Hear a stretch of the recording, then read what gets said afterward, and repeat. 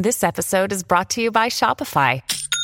Forget the frustration of picking commerce platforms when you switch your business to Shopify, the global commerce platform that supercharges your selling wherever you sell. With Shopify, you'll harness the same intuitive features, trusted apps, and powerful analytics used by the world's leading brands. Sign up today for your $1 per month trial period at shopify.com/tech, all lowercase. That's shopify.com/tech. If you've got a thirst for knowledge that never quits, Brightside Podcasts are just what you need. Whether you're into recent discoveries, space exploration, true stories, or useful tips for self-improvement, psychology, gadgets, or just your day-to-day routine, there's something for everyone. I think you'll agree with me that smartphones are sneaky beasts. They live a secretive life full of things you might not know. For example, they have a radio built into them that, gasp, can't be turned on. Hey, I got a smartphone that likes to play hide and seek with me. I never find it where I put it down. Or where I thought I put it down. Anyway, let's take a sneak peek at what is known about this mysterious creature. 1. Why are smartphones so big? Ever since they appeared in 2007, no keyboard smartphones have been growing steadily bigger. Currently, the largest smartphone doesn't even fit into your palm properly, spanning 7.3 inches. That, and it's also folding, bringing back memories of old flip phones. These giants of the mobile world are called phablets, a mix of phones and tablets. The reason for this growth is that smartphones are becoming our primary computing devices, pushing aside PCs and laptops. The mobile internet connection is getting faster, picture quality is getting better, so now we can do all the stuff we need on our phones. And that calls for bigger screens that would allow more work with text more easily, edit images and videos, and much more. 2. Can you get a shock using a charging smartphone? While charging, your phone is connected to the grid, so naturally, you'd be concerned about a chance of getting electrocuted. Don't fret though. Unless you're using a counterfeit charging device, you're 100% safe. The charger transforms the AC, or alternating current, in the grid to direct current, or DC, which is much weaker and can't cause any serious damage. But if there's some problem with the charger's insulation, the AC might get into the DC part of the circuit. So when you touch it, you might receive a hefty shock. So it's best to use only original chargers.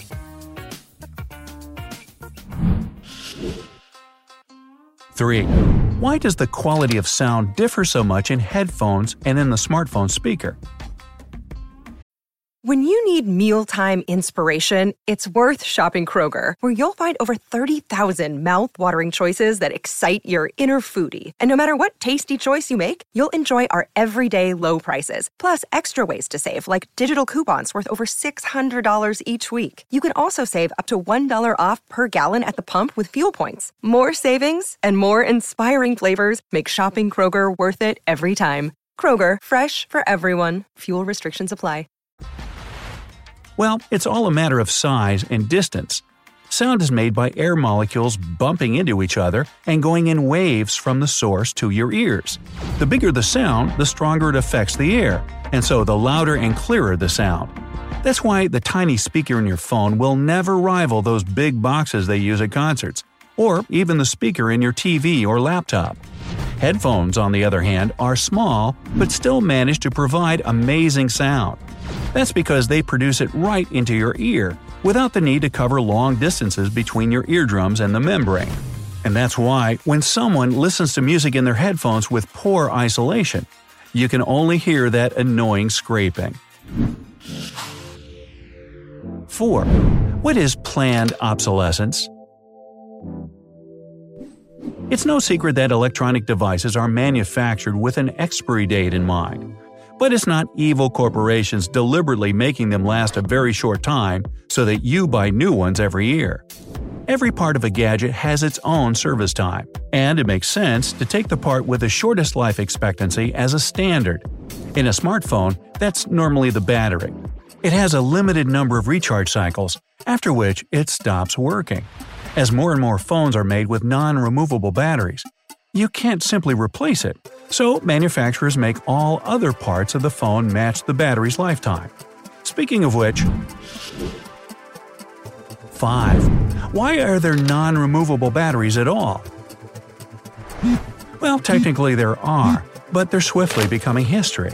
First of all, the conventional rectangular battery made the phone bulky and, let's face it, quite unappealing. The larger the phone, the more juice it has, so this design was necessary for the phone to work long hours. Secondly, the back lid had to be made of plastic for easier removal, and it didn't fit the new trend for metal and glass. Some manufacturers solved the problem, but that wasn't all yet. Yet another issue was that an extra layer of protection for the removable battery required additional space, and that's a luxury given the miniature size of a phone. With a built-in battery, this space could be used for cool additional features, like wireless charging, for example. And finally, the rectangle shape was only needed for easy removal. Modern batteries can use any shape instead, and sometimes they look quite weird. Step design or L shape are just a few examples of that. 6. How can a smartphone not overheat without a cooling device? PCs and laptops all have extra coolers to keep them, well, cool.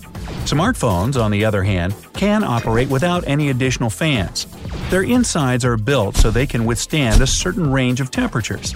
If your phone doesn't get into the environment that's either too cold or too hot, it should be okay even if you use it to its full potential. The phone casing is also a kind of a natural coolant that absorbs heat from the inside and lets it go to the outside. And finally, the smartphone parts that generate heat do it in much less copious amounts than a laptop would. Normally, it just wouldn't be enough to overheat a phone, but you still can if you try hard enough. I'd recommend not doing that though. 7. How can a compass work inside a phone if there's a magnet in it too? Well, as you probably know, the speaker needs a magnet to work, and that should throw the compass off balance. But it doesn't happen because the phone's compass is adjusted to ignore everything that's built inside the phone. Manufacturers warn, though, that any external magnetic force can still make it go crazy. So, if you bring another magnet close to the phone, its compass will show a wrong direction. The same can happen if you walk through the security metal detector or put your phone close to an MRI machine, which is also ill-advised. 8. Why don't smartphones have built-in FM radio? Actually, they do. Every smartphone there is on the market has a built-in radio chip that can tune into AM and FM radio. But the catch is that it's locked and can't be unlocked without the service providers and manufacturers say so.